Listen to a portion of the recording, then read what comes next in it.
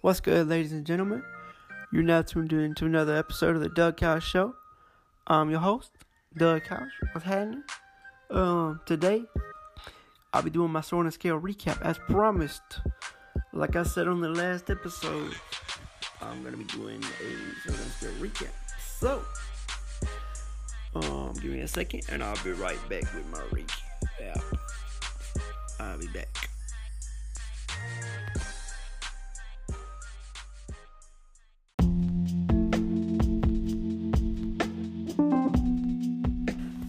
Alright, ladies and gentlemen, I am back. So, in today's episode of Sword and Scale, there was these two people named Anjum and Randy. Randy was from the US. Anjum was from Pakistan. So she was Muslim. So she decides that her and Randy want to get married because she found him attractive or whatever. So they get married.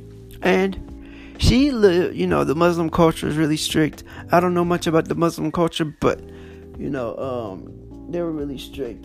So anyways, they ended up disowning her. So it was just her and Randall. So everything seemed to be going all good and stuff. But then, Randall started getting mad and angry a lot of the times. So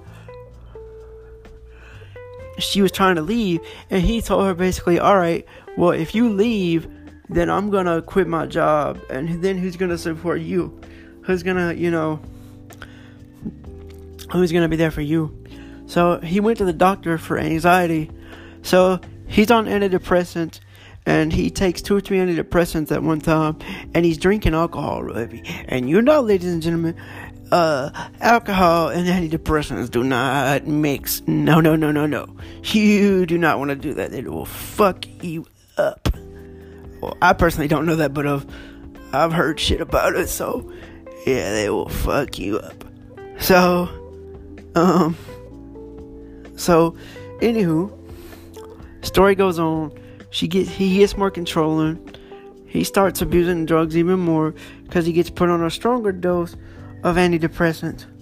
So there was one day that they were texting back and forth. He's texting her, and he's like, oh, you don't have to reply to these messages. I'm just texting you. You don't have to reply. And she's like, look, I can't do this. I'm at work right now. So she's like, look, I need to come over and get my shit, my shit for jobs and stuff. And so he's like, all right, cool, come and get your shit. So she comes over there. Well, actually, before she leaves work, she starts getting really bizarre text messages like, oh, I have secrets too. And so he's like, call me before you get here, about 15 minutes out. So she calls him, and he's all like, yeah, okay, cool. So she goes in, is gonna get her paperwork and stuff. So she gets the paperwork, and he's like, turn around. So she turns around, and he's got a gun pointed at his head. And then he points the gun at her, shoots her. Wait, no. So he's like, so the girls are sleeping. He's like, the girls are sleeping, so don't come in here and wake them up. So she's like, okay, fine, cool, I won't mess with the girls. So then she comes in, like I said, gets the paperwork and stuff, and then he's like, turn around. So, like I said, she turns around, boom, gun pointed at his head. And he's like, oh, no, I'm going to kill myself. She's like, what are you doing? No. And he's like, oh, yeah, by the way, the girls are dead. And then he shoots her in the leg. She calls 911. And while she's on the phone with 911, he calls 911 and is like, oh, yeah, I'm going to kill myself. So, basically, he killed the 2 twins who were 16 years old. Both of them were 2. Their names were Brittany and Tiffany. He killed both of them. He shot Anjum. He shot Anjum in the leg, and he ended up killing himself with a shotgun wound to the head, or a gunshot wound to the head. And both the girls had shotgun wounds to their head. or gunshot wounds to the head as well. I'm not sure if it was a shotgun or what kind of gun it was. They never said. So basically now she's got to put her life back together. So, and he was really mentally fucked up, and they're like, how did he get a gun with his mental state the way he was?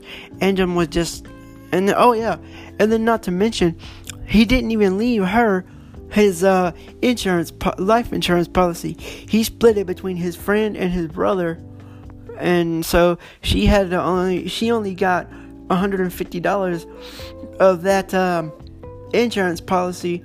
So yeah, she was pretty much fucked in trying to figure out what to do with this with how to bury him and the girls.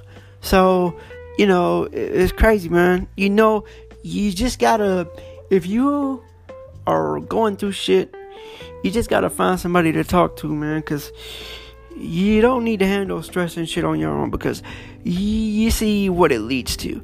Now, not everybody's gonna handle it in that way. Like the lady said in the podcast, that was a rare occurrence. So, and most people, I don't know, but you know what I mean, ladies and gentlemen. So I hope you guys have enjoyed this episode. I will be back soon with another episode of Sword and Scale, and in the meantime, once I finish a book, I will come back with a book review, so you can get used to 2 episodes, probably either on Sunday or Monday, because I woke up this morning, looked, and there was a Sword and Scale episode. So I do apologize for the lateness of the episode, but it did not come out until today or sometime last night while I was asleep, so I did not know. So hope everybody had a happy Easter, and if the Easter Bunny came and seen you, hope you had a good had some good candy, some good stuff to eat, man. Some chicken, some whatever you and your family eat, man.